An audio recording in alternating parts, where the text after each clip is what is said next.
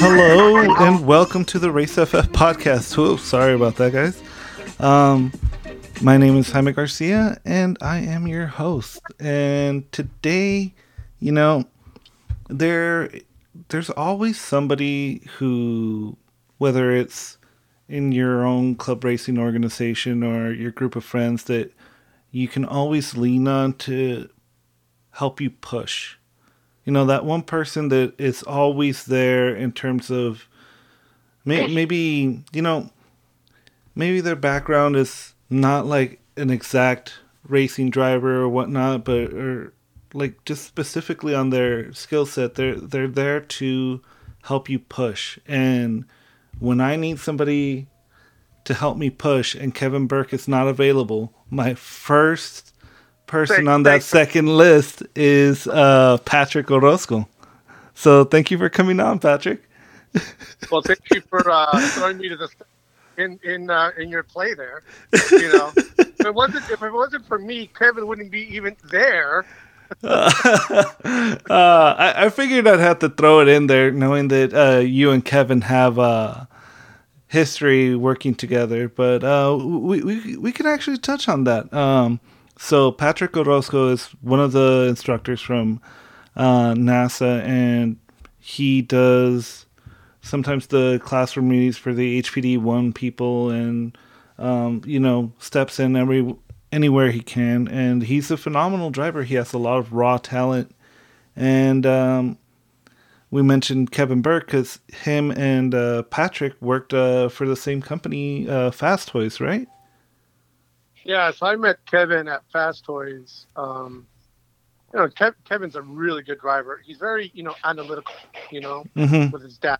And, which is great, right? Because I think a lot of racing nowadays have to do with that, right? So knowing the data. So I told Kevin, I said, you know what? Instead of you messing around with the other clubs that, like I mentioned today. Again, if you want to edit anything, we can just go ahead and edit stuff. That's cool. That's cool. But I told Kevin, why don't you really compete with some real drivers? And he said, he told, well, my cars don't work at NASA. And I said, what do you mean? I said, well, yeah, because you have all these cheater mods on the car. And instead of doing that, why don't you, draw raw talent? Let's go. And I got him to join NASA, and then I got him to do the racing school. And then he called me that next day. Just thank you for pushing me. I love it. So, wow. Yeah, Kevin. So if you ever hear this, remember who's your boy. Damn. We are not even 4 minutes in, and all the shade is being thrown to Kevin. Well, you know how it is. That's a thick skin.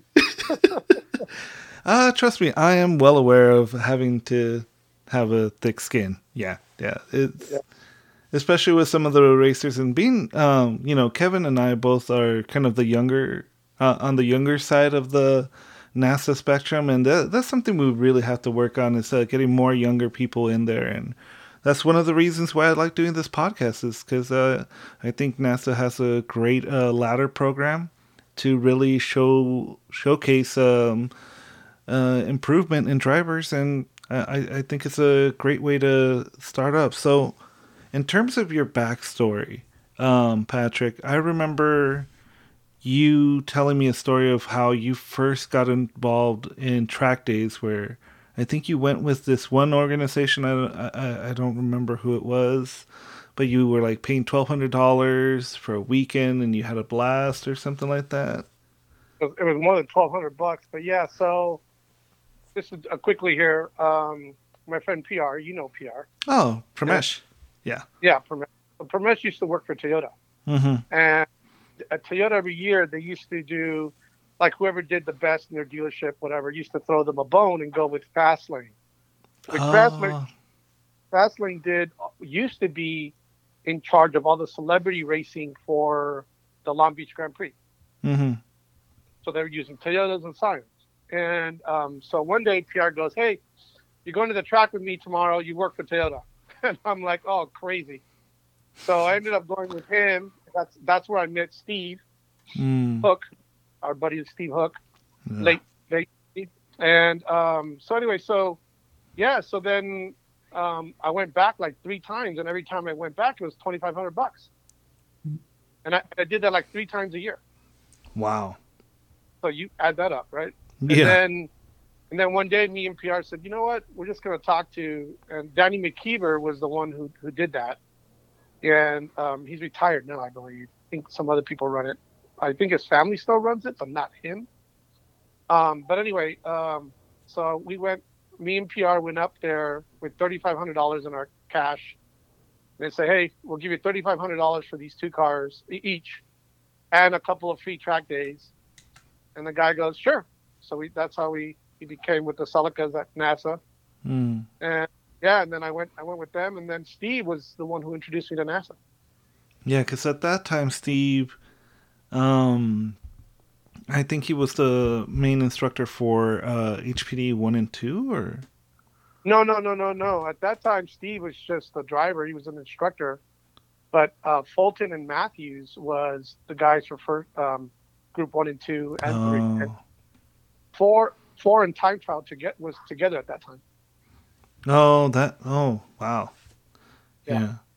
Yeah. No, because I started off with Steve, so I have fond memories of him. Right. Yeah. That's when I think it was Fulton didn't want to do it anymore, or he couldn't do it anymore, something. Mm-hmm. But it was always between Fulton and Matthews to do 1 and 2 and 3. Yeah. Yeah.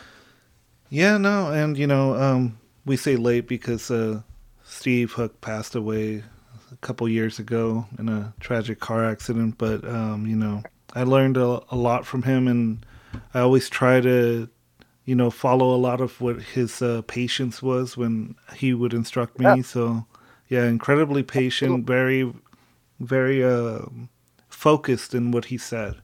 It was, yeah, like he didn't waste words. Like everything he said had purpose, and I don't know, like he left a deep impact in me. So yeah, appreciate that guy. He did that with a lot of people, Mm-hmm. and it was like natural for him to do that. Mm-hmm. Now he was very, very patient all the time, and he taught me a lot as well. And that the whole Matthews and Fulton and Steve, taught me a lot. Yeah. So, but yeah. Yeah. So that's how I started with NASA.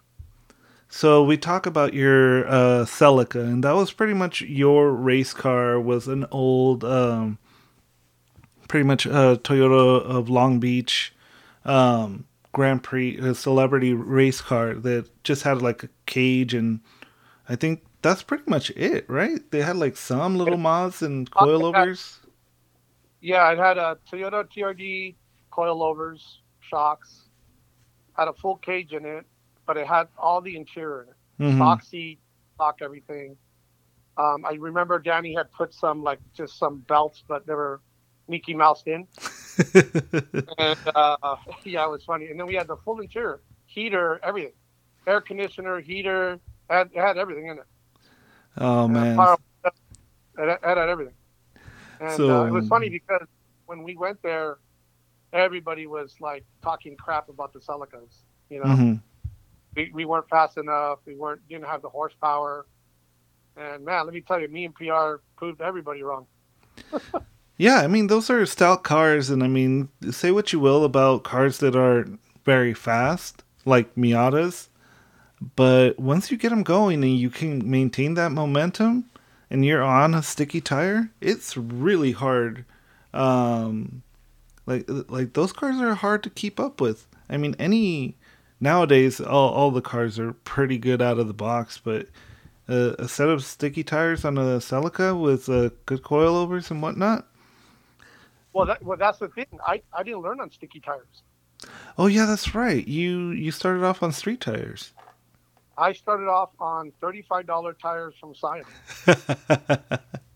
I'm serious. I started on some worn out P0s that came with the car, hard as a rock. And I remember the first day at NASA was in the rain at Big Willow. Oh, that's perfect. That's perfect.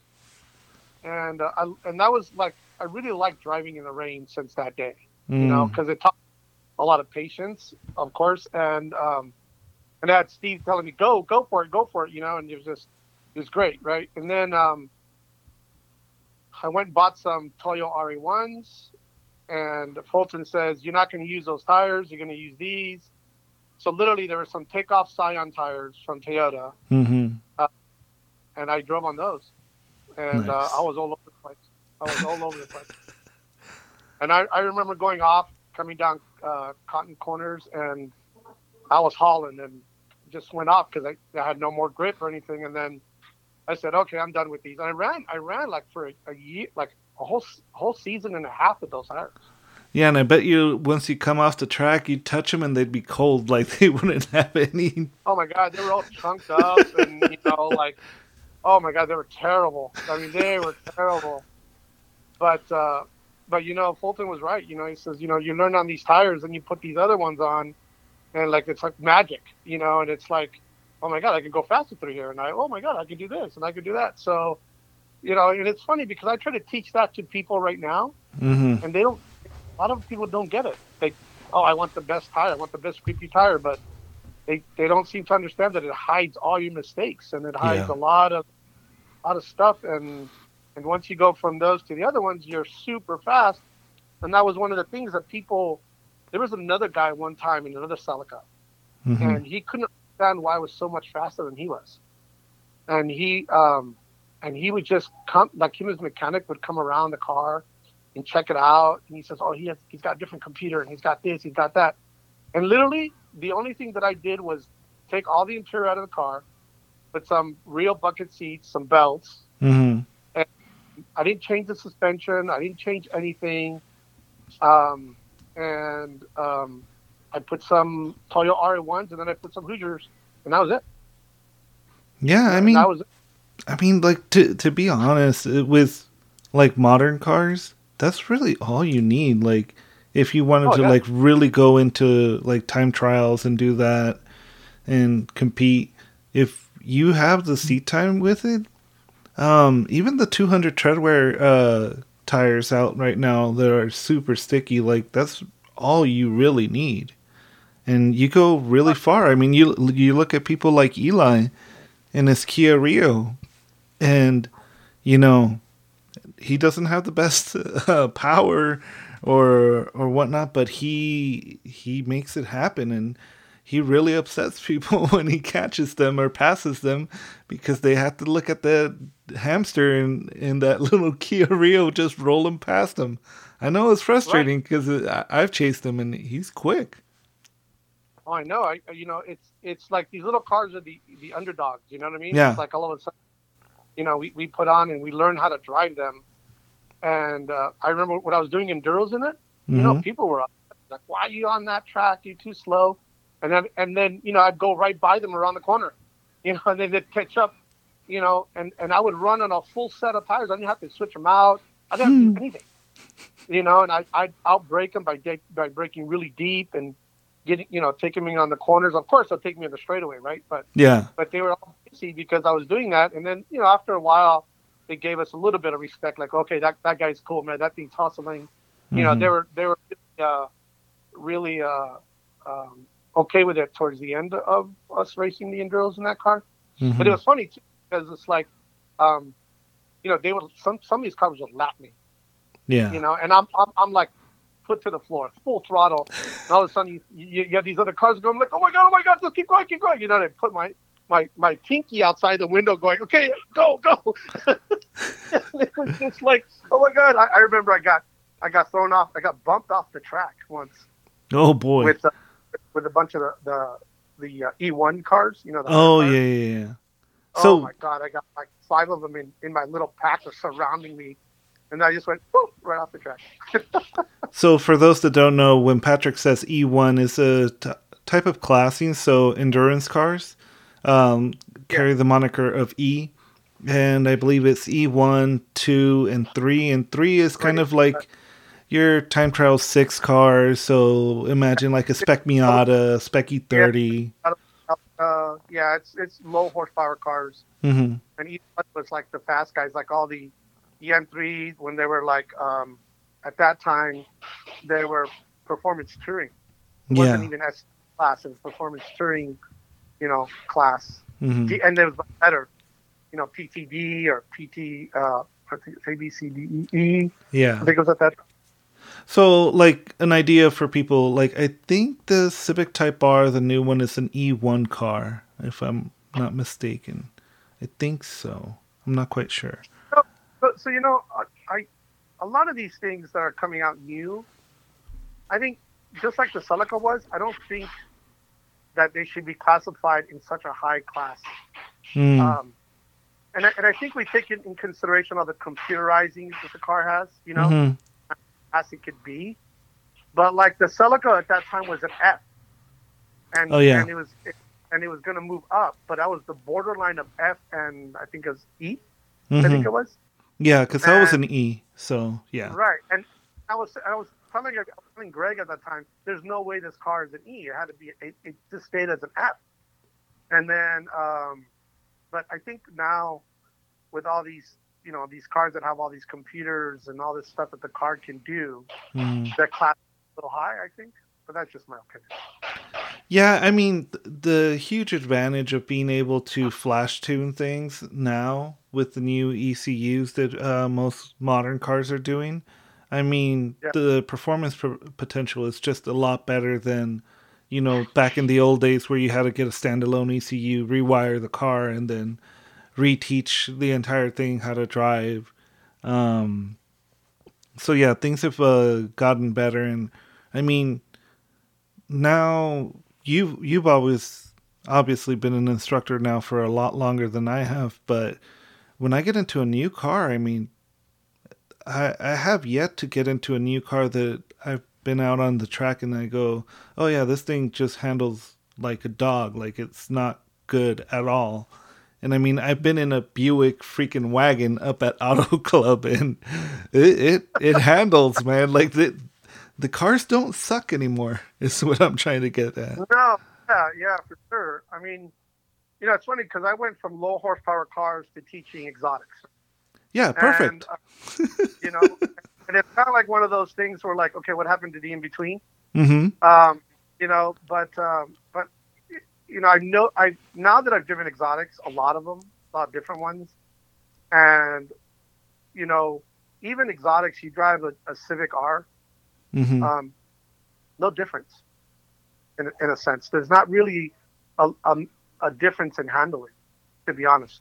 The technology is there for all these modern cars, and it drives just as a McLaren or a handling wise. I'm not talking, and I'm talking handling wise in a person who knows how to drive. Like you would be able to figure it out quickly. Titanium figure it out quickly. Kevin will be figured out quickly. The guys who Fulton, Matthew, we figure out things quickly, right? So there's not much of a difference there. The only difference is power and how fast the computer saves you. Yeah, because, I mean, that's basically it.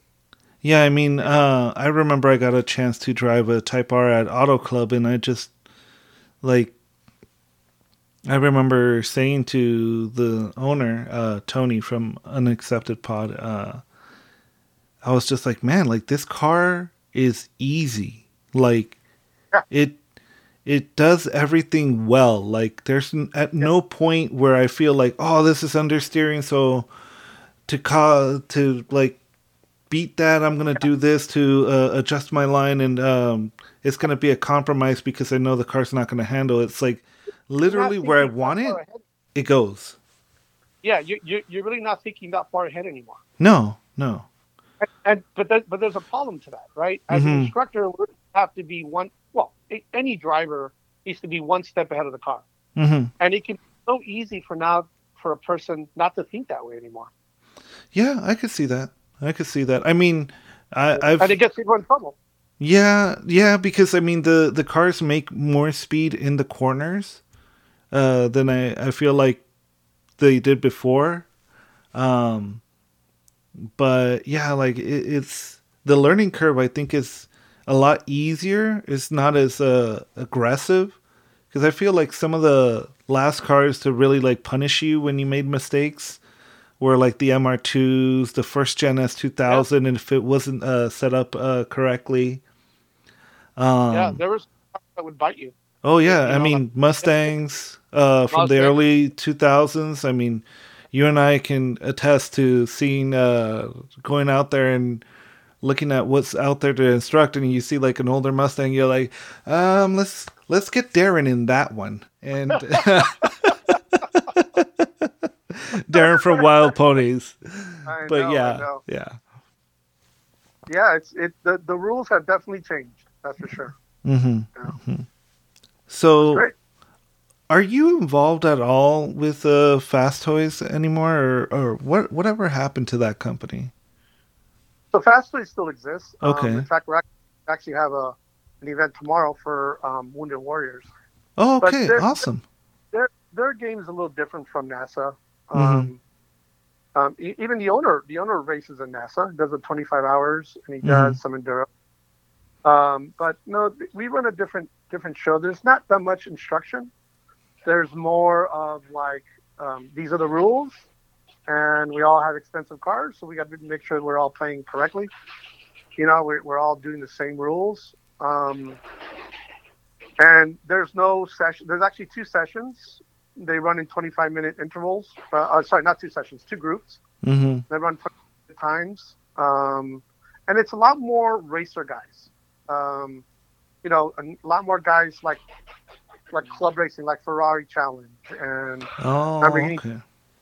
And then you have guys who rent out Pescarolos, and they rent out the Ferraris, and then race cars, factory-built race cars. And then they have the other groups that come out with the McLarens and the Ferraris and, you know, the Porsche GT2s and the GT3 RSs. That's the kind of clientele that he has. And it's more of, like, I just want to go and have fun.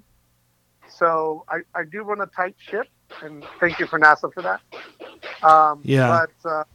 But that's basically their thing. There's no really instruction.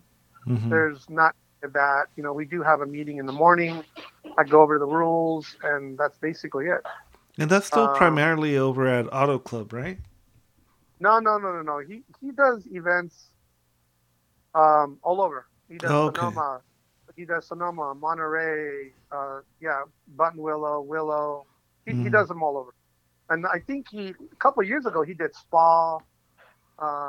He did some European tracks as well. Like, and those are for some of the really, really rich guys, you know? Yeah. So, like you and, like, I don't know, some other people, not me. No, Joe, not even close. No, I mean,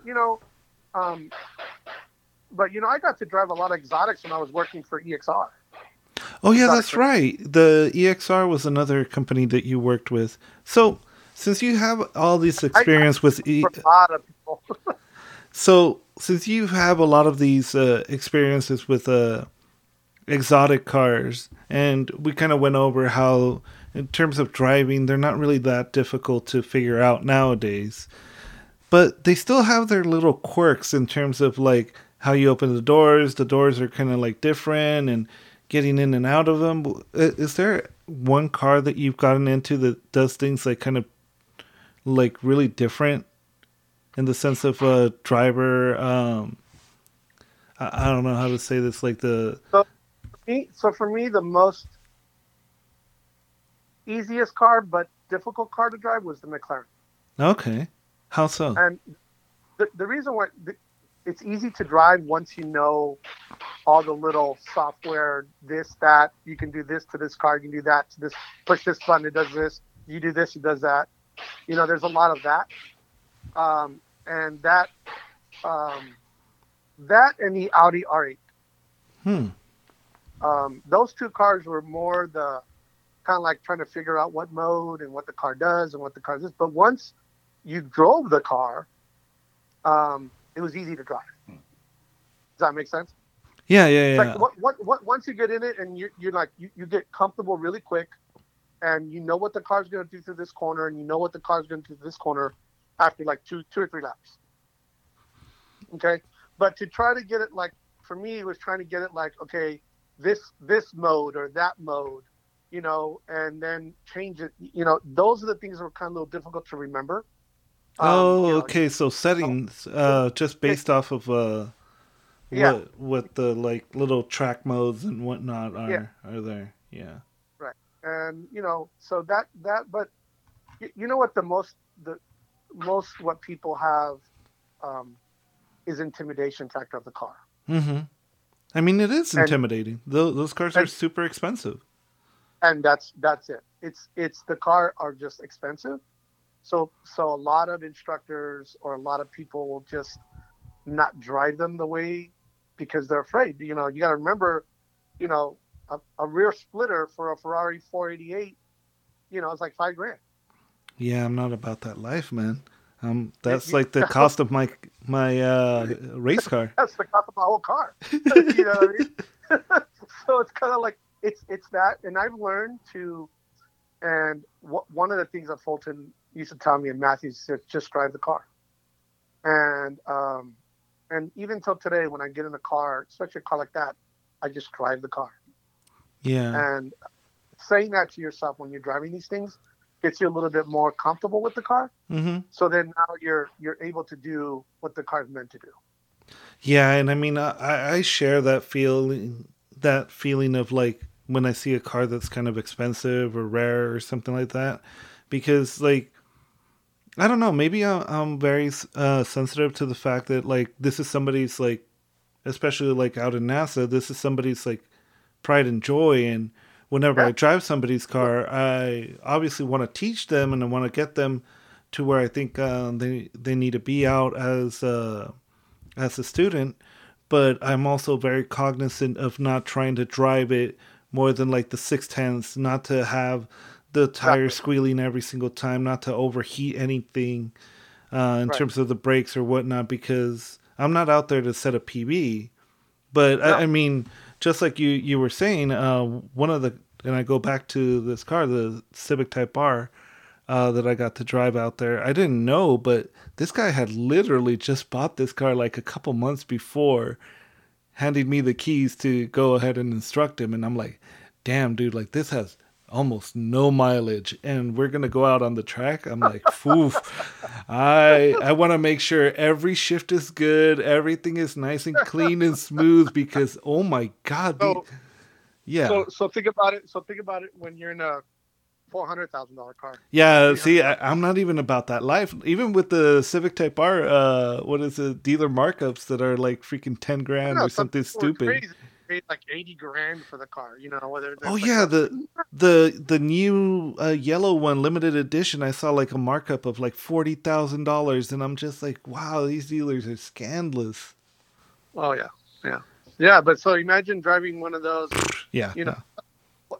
the most expensive car I got to drive was $1,200,000. Oof.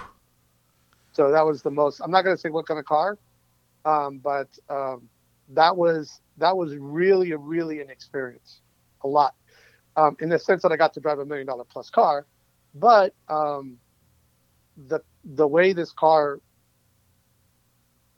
what it did and what it could do. I mean, I wasn't even close to what it could do, Mm-hmm. and yeah, the intimidation factor was there, but the customer was really super humble guy Mm-hmm. and allowed me to drive the car. And he says, I haven't driven that car that fast, but um, it was just, it was a beautiful car. Don't get me wrong. It was Mm-hmm. great. But when I got out of the car at the end of the day, I said to myself, it's just another car. Yeah, It was like you cool said, at you the have to moment, drive and it. then, You have to drive yeah, it. you have to drive it. And that's what I did. And it just did the same thing. It just cost $1,000,000 too. And I'm like, okay. You know what I mean? But Yeah, at first, you're, oh my God, oh my God, oh my God, but yeah. it's crazy, man. It's I've been lucky too driving these type of cars. Mm-hmm. It's been really cool. Yeah, so now that we're kind of touching on the whole, what is it, the instructor aspect of it, what is it, you know, there's so many people who I've met who I think would be good instructors, but sometimes they have that issue of like getting car sick, like riding Yeah, passenger seat. And, yeah, I've been very fortunate that I've been able to handle even the most, what's a nice way of saying this, challenging students. Um, and Yeah. not feeling like I needed to throw up. But obviously, that's very different compared to you dealing with some of the Fast Toys people and EXR. And I do remember Kevin having a story about him going with somebody out in a McLaren at Auto Club, and then for I think it's turn 3, the hard 90-degree left, that the guy just stayed buried in it and blew through that brake zone, so that he felt like he was going to throw up after doing that, because he was expecting, like really hard and aggressive braking, but this guy stayed flat out, so it just messes with your head. Have you had one of those experiences? Dude, I've had. I remember. I'll give you two.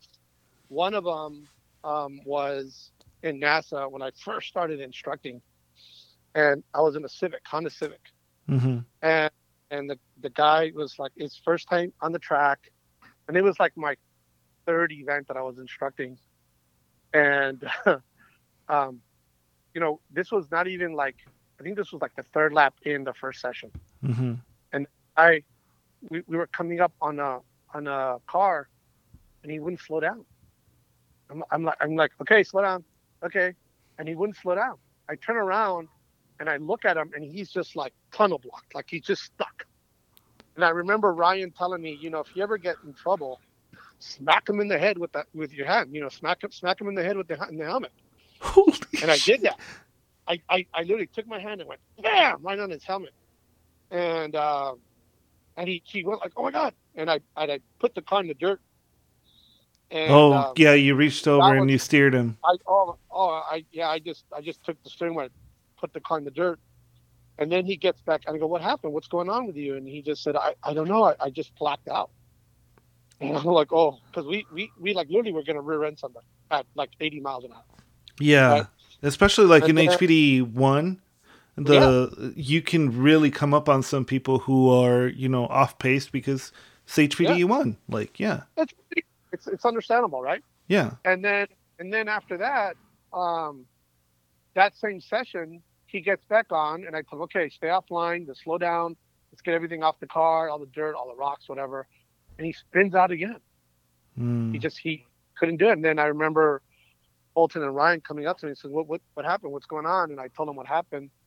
And he basically said, yeah, he says, sometimes there's people like that. And then I had to send the guy home. He said, you're done for the day. That was my first time I had to send somebody home. And then my sad. other one was, yeah, it is. I hate doing that because that's just sad. There's just people who sometimes don't get it right away, and I always try to help that person at least go home with a smile, regardless if you learn nothing, Mm-hmm. but at least you go home with a smile. You know what I mean? That makes me happy, Yeah. right? So then one time I was at Cal Speedway, and I was in a twin turbo Lamborghini Murcielago. Okay, so something momentum car like your Corolla or Yeah. Celica. Yeah, perfect. Yeah, sure. Yeah, exactly. And this guy, I'm not gonna say who he was, but he was a famous clothing line designer and Italian guy. Wait. So was this the guy that came from Hawaii?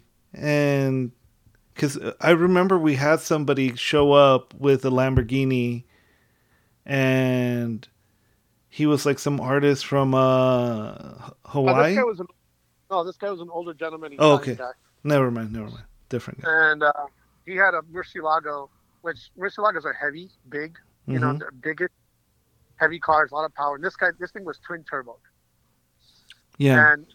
And his thing was, I just want to go 170 miles an hour down the oval. And I said, the first thing I said, well, I'm not going to let you do that, because at that time, Fast Toys, one of their rules was that they couldn't go faster than 160 miles an hour, because just liability reasons, right? Yeah, and, that's kind of terrifying. Yeah, well, you got to remember, these guys have more money than talent, right? So yeah, and whoever's going to listen to this, it's not. I'm not trying to offend anybody, but that's just the reality of it, right? Because they think the car can do anything, right? Yeah, but yes, the car can do it, but can you do it? Right, exactly, right? Yeah. Well, let me put it this way. the car may be able to do it, but are you going to be able to teach? Are you going to be able to handle what the car is doing, right? Exactly. And be one step ahead of that car, right? Yeah, the So audibles that happen. yeah, Yeah. so I went out in the car, and it was out. It was the setup was done by some company or whatever.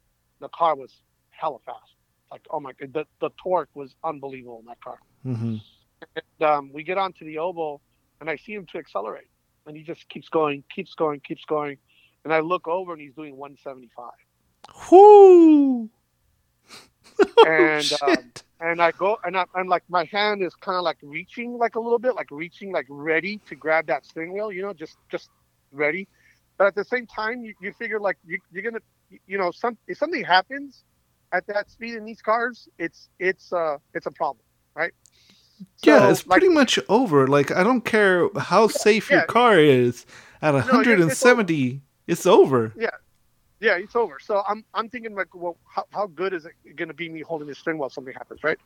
But anyway, you have this instinct like you're holding on to it, and the guy, we go through turn two, right, and coming out, he dips in, he dips back up, and I started to notice the car like want to go up by itself a little bit, and so I grabbed the wheel and I just pointed down still, right, and he got blocked, and like not blocked like literally, but his mental state was gone.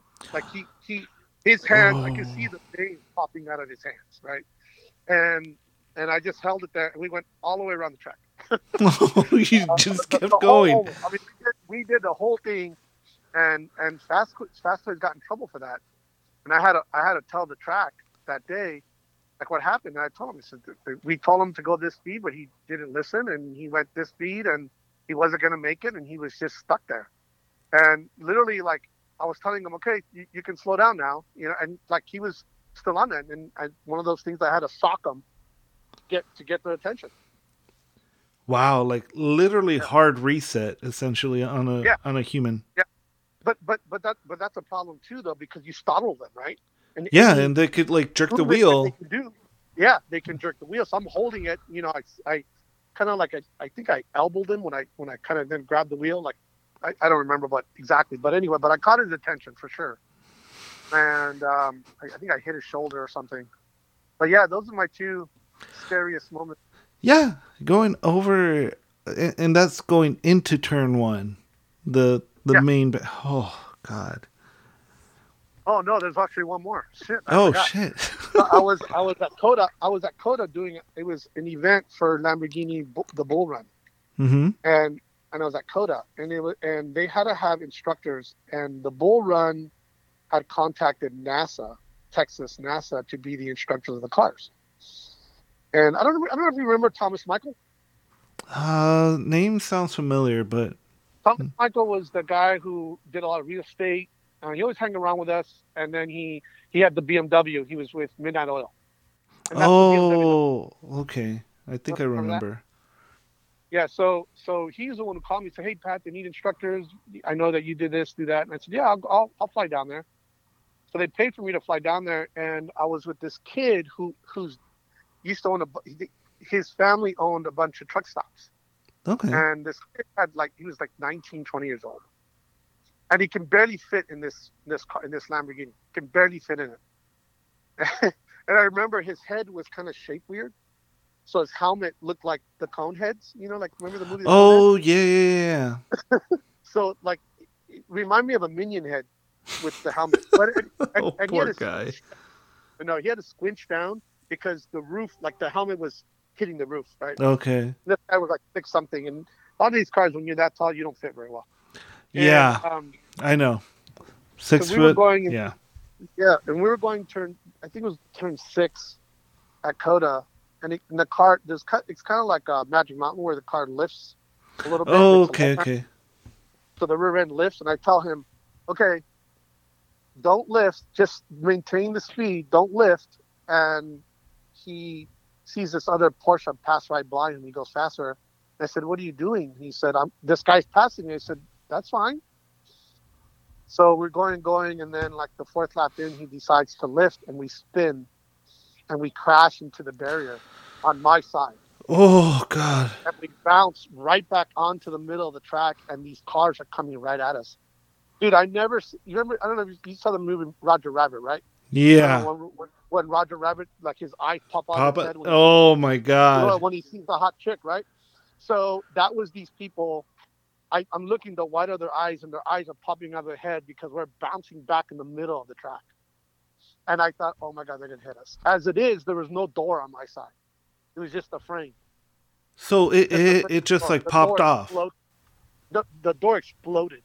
Jesus. It was exploded because I had carbon fiber doors, and it just exploded. And so, talking talking about this experience gives me the goose pimples. I have it right now. But anyway, so I bounce off the track and see these cars coming. And the first thing the guy goes, "Can I get out and check my car?" And I go, "No, you're not getting off anywhere, right?" And then, sure enough, man, the fire safety comes out within like seconds. Yeah, I mean it's an F1 track, dude. Like they have, yeah. These guys are like on it, right? And they come out, they check me, they say, "Hey, please check my driver. He doesn't seem to understand, like you can't get out of your car." So I don't know if he's like mentally there or he's just having this high moment, you know? Yeah. And so we get out, we get out of the car, and I look at the car, and the car was just, my whole side was gone. It was in pieces. Damn.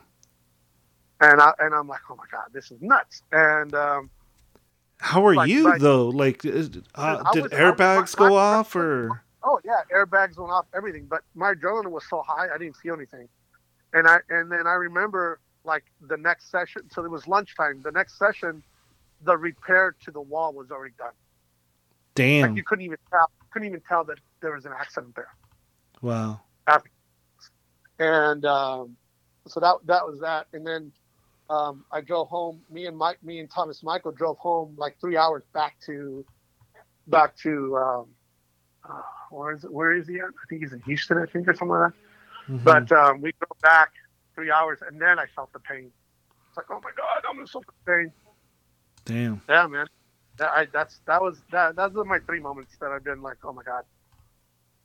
Yeah, that is really scary. And I mean, getting into a car that can do, I mean, to be fair, pretty much most cars nowadays can go. It doesn't matter what car. Yeah, can go really fast. Yeah, I mean, there's not too many instructors that will get in the car. Yeah. It's a special group of instructors that will actually get into somebody's car. Because you think about it, right? We don't know who these people are. We have no idea. No. We have no idea. We're, like I tell a lot of the students, really, really take advantage of your instructor, and give them some props for what they do, because we don't know who you are. Yeah. You can be a psycho killer. You can be anybody. Sorry, my girlfriend's putting in hardwood floors. So you can't really tell who you are. And then, I always tell them, we're short of a Taco Bell combination plate. The instructors are short of a Taco Bell combination plate, because it takes a certain amount of I don't want to say, balls, but it just takes a certain person to get into somebody else's car to do what we do. Yeah, and this is something that I was explaining to somebody, because they said, "Oh, you're a driving instructor. That must be so cool and whatnot." And I'm like, "Well, you have to think about it like this way. It's like teaching, like you would in school, but with real and immediate consequences if I'm not able to pass that information out to the student. So, like, if we are..." Not even if we're not knowledgeable, but if we aren't able to transfer that information in a way that the student can understand it and then transfer that over into his driving, we will see those mistakes come back immediately. And we are along the ride for those consequences. Yeah. And I mean, I was explaining this to, I think it was like a coworker or something.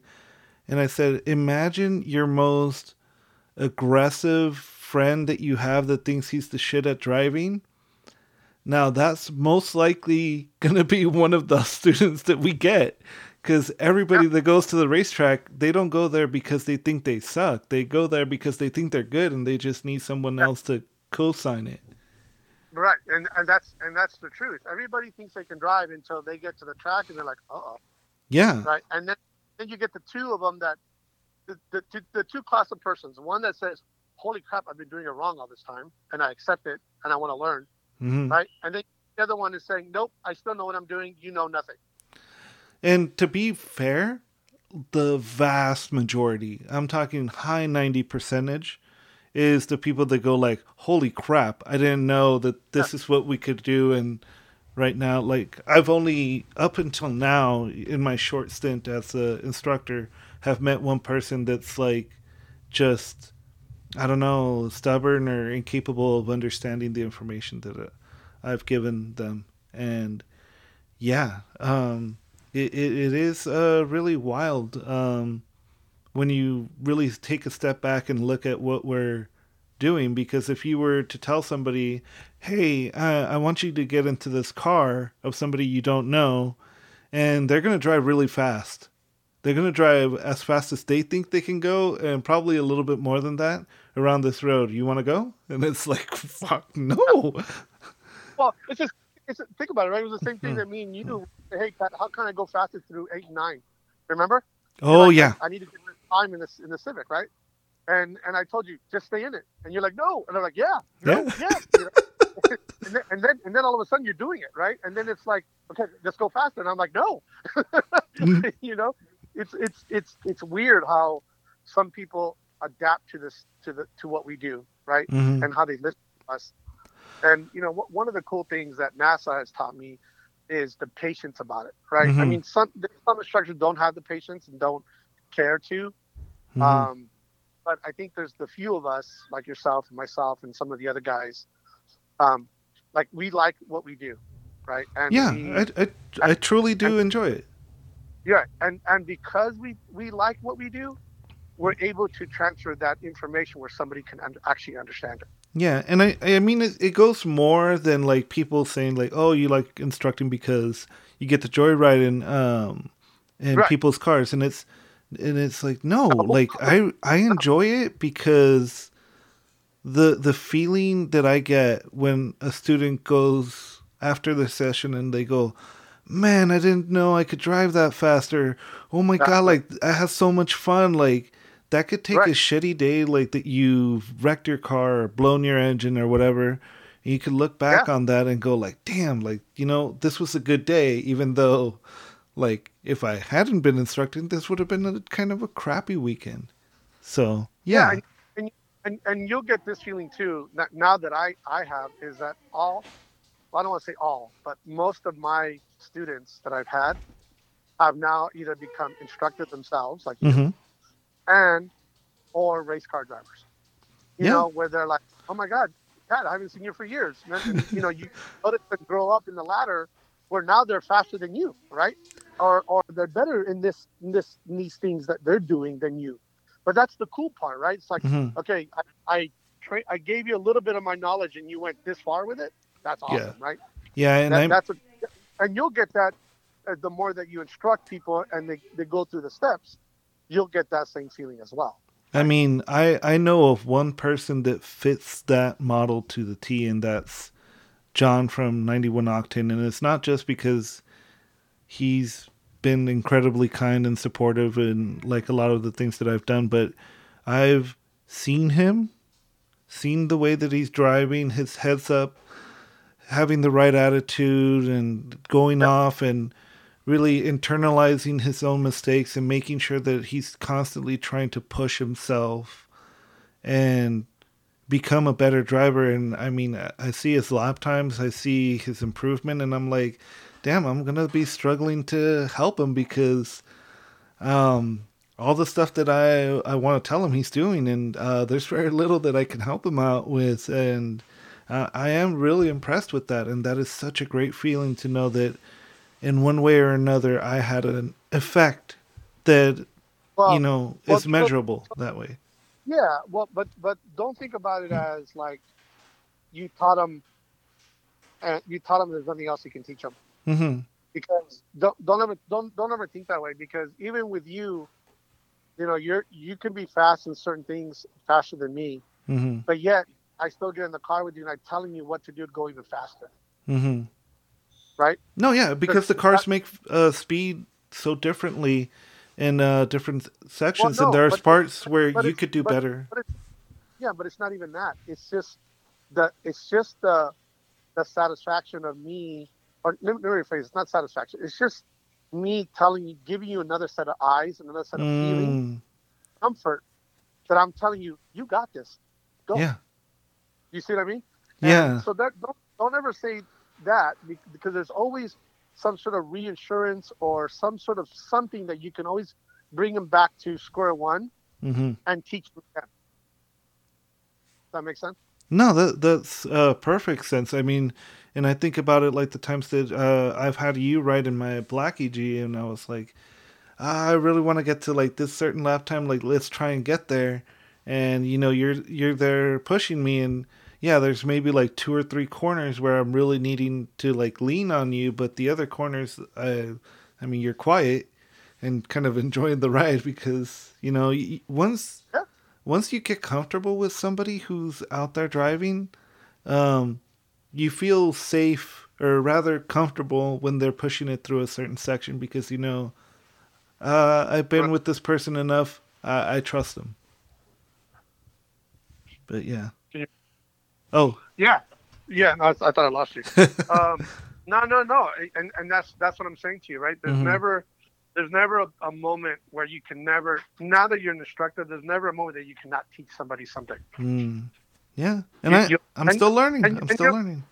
yeah, yeah, and me too, man. Like I go to so many different type of instructors, teaching instructors, Mm-hmm. and I learn something new every time. And sometimes it's controversial. Sometimes people say, no, it's not that. You should be doing this way or that way. But at Mm-hmm. the end of the day, it all leads to the same thing. It's just a different way of putting it, Mm-hmm. right? Different ways of learning how to transfer that information to that other person. It's the deliverance, Yeah. right? Yeah. It's deliverance of the information. Yeah. So Patrick, what is in the future for you? Because I remember for a while you teased me a little bit that you were going to come out and run in TT6, and then I didn't see you running time trials, and then you went back to instructing, coming back and forth. So where am I going to see you in the future? So this year, I got nominated to teach HPD 1 and 2 Good. with NASA, and to do the Toyota program, to help with the Toyota program, the Supras and the 86, the GR Mm-hmm, mm-hmm. series, as well, with NASA. I have kids that are in college and trying to do businesses, so financially I couldn't race that much, or I couldn't do what I wanted Yeah. to do. But I think what I'm going to do is I, I want to teach some new ways of teaching beginner levels. Mm-hmm. Different way of communicating the information. Mm-hmm. So that's for sure, and I'm honored to do that. I've been trying to work really hard for NASA to see that hey, I can do this, which I think, to kind of get off the subject a little bit, but I think the new direction of NASA for next year is going to be great. From what That's I've talked good. to Mike and I That's think good. I think they're gonna. We have more events, and there's Yeah. new things happening, which is great, right? Yeah. No, I'm not. Don't get me wrong. Ryan was an awesome person, and love him to death, and I love the old Yeah. NASA as well. I love Ryan. Ryan's an awesome person. Right, yeah. I love the old NASA as well, but for sure, I think that NASA needs this new change, right? Because like you said, we need newer, younger drivers. Yeah, I mean, Right. let's be clear about something that the age group in NASA is leans older, and Yes. I want NASA to be around, especially SoCal, for a long time, and I want more people to race in Honda Challenge, time trials, and everything, so that I can have more people to play with, and Yeah. it's gonna be up to people like us to do things that are probably more uncomfortable for the older generation, being out there, being more talkative or whatever, and Yeah. trying to figure out new ways of reaching people who are interested and who want to do it, and show them that we have a good system in NASA and that it's ready and available for them to come up and have some fun with us. Yeah. So yeah, I that's the plan with NASA. I still do fast toys as well. We'll be Mm-hmm. doing that next year too. We'll be doing twice a month in different tracks. Mm-hmm. And we hooked up with another company called Apex, Mm-hmm. uh, which is a marketing group company mostly, but they do a lot of track stuff, a lot of like super like a lot of extreme sports stuff. They do that Mm-hmm. too as well. But for me, I think what I'm going to focus next year is to really grow HPD 1 and 2 and the Toyota program, of course. Mm-hmm. And me as a person too, as an instructor, I love to instruct. Mm-hmm. And I'll tell you why I like to instruct. So I don't want to say that I was never good in school. I just never went to school because that didn't, you know what I mean? Mm-hmm. It didn't interest me. And now that I'm older, and I have kids and everything else, it put me into perspective. Like, man, if I went to school, I didn't have to work this hard to do what I'm doing Yeah. now. Yeah. Successful, right? And again, it wasn't because I didn't know what 2 + 2 is, even though it's 6. No, I'm kidding. But but it wasn't because I had no interest. Yeah. And now I'm on the other side where I get to learn something that I love, and I get to teach it. I'm on the other side of the spectrum. You know what I mean? Mm-hmm. And it gets me like a little bit of self fulfillment. Mm-hmm. Go to school. Yes, I barely graduated from high school. I did all the crap, all that stuff, ditched all the time. Ditching parties all the time, raced all the time in the streets and stuff like that. And it taught me a whole different perspective. Mm-hmm. And so it kind of like puts me in a different time, and I'm happy doing it. So I think I'm going to do more instruction. If I get to race, great. If not, I'll probably do some time trial for fun or whatever. But Mm-hmm. I think that's my direction. My direction is going to be that this next year. Well, I'm going to be focusing on trying to get my car and my little program going I saw that. faster. It was a big undertaking to get the car ready. And I really, like most people that listen to the show or listen to the podcast, they know how hard it's been to try and get the car ready for the race over in at Buttonwillow. And I just want to dial in a couple more things, which means that I probably won't be doing the January NASA event. But I just wanted to go out there and, do my first event and go out and race and not completely suck. So I felt like I achieved that. And now I have a good platform of knowing what I need to change and how to attack next year to make sure that next year I get a little bit closer to those Honda Challenge guys and be a little bit of a pain in the butt. Like Ryan told me, it's all seat time, right? Yeah. The seat time you learn how to drive, the seat time you learn how to maneuver through traffic in a race, it's seat time about your car. Yeah. Oh, my car doesn't like it here, so I can't mess this up because I'll break this. So we'll break that, It gets easier, right? Yeah. No, here we go again with the cutting. I told her too. Anyway, but yeah, I mean, it's all seat time, right? But, it is. Even if your car's not ready, just show up to the track anyway, because you don't lose it. And I have to say, that's one thing about instructing. Yeah. I think instructors, the more they instruct, they get slower. Because we're not pushing as much like we used to. Unless they're driving, their time stop, something else, they become slower because we're not driving 10/10s, we're driving 6/10s. Right? So your body and your mind gets changed a little different. I mean, that's just my opinion. And I've talked to other instructors, and they feel the same way. And that's why they stopped instructing, is because they felt they were getting slower. Interesting. But I'm getting old. I'm getting old, so. Yeah. I mean, I've actually felt the opposite happen, but then again, it's also I've had like students who I mean, I think in the aggregate, looking at students that I've had, most of the time it's just trying to get them to be online, be safe, and pass. Right. Right. And, really pushing a student and teaching them how to go a little bit faster, how to be safer, yet really push the car a little bit more than what they were doing earlier. Right. I felt like that's transferred over, but then again, I think that's also the students that I've had have really lent me to be able to jump in and say, all right, um, let's forget about your lap time. Let's work about being on the gas or on the brake. It's going to be one or two. It's not going to be half on, half off. And then committing those things to memory really like then when I go out on there, I'm like, all right, I can't go back on what I was teaching these guys and then fall back into their bad habits because I know what's going on and I have to keep pushing myself there. So, yeah. Yeah. Oh, I mean, you're young, so you're racing, so you're gonna become faster, right? Hmm. And the other cool part about being an instructor, being on the right hand seat, Hmm. is that you get to see more of the track than you used to, Yeah. right? So you get to see that proportion. But once you stop racing and you stop driving and you're only instructing, I believe that things Oh, start to slow down. yeah, that makes sense. I mean, because, that doesn't lend itself to the second part of what I was saying, which is, then okay, now when I'm out there, I have to make sure that I'm nailing the points that I've been preaching because if not, then Right. exactly.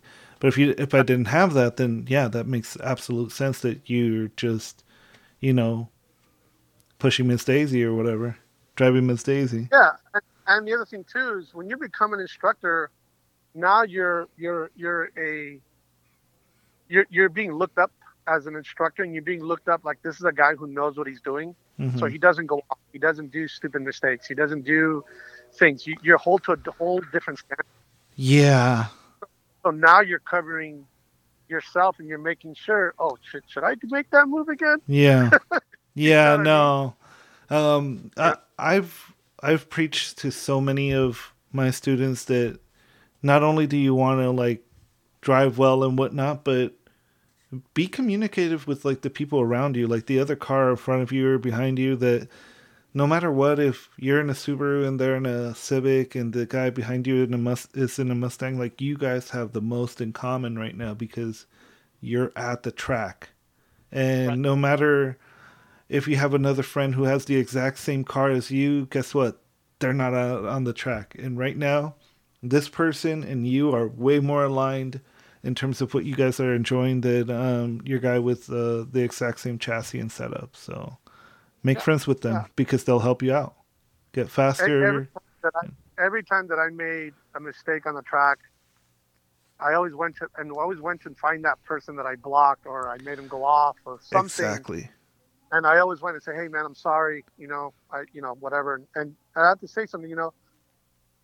Lot now till today, those people that I've done that with, they've always, we've always been in contact, some shape, way, or form. Hmm. Like, hey, that's Pat. Hey, that's Ben. Or hey, that's Rob. Or hey, that's Jaime. Hey, we know each other just for that little moment of saying, "Hey, man, I'm sorry for what happened." Yeah. And And that, and there's a level of yeah. respect between each, Yeah. right? And a It, level of like, I trust you. I know who you are. Yeah, and You that's know. something that I really wanted to bring when I went wheel to wheel for my first time because the way we were being sent out, it was Spec Miata in front, Honda Challenge, and then Spec 944. So immediately, what I went to do was I went and I talked to the Spec 944 guys, and I said, "Hey, I know it's not going to be an if, but when you guys catch up to me."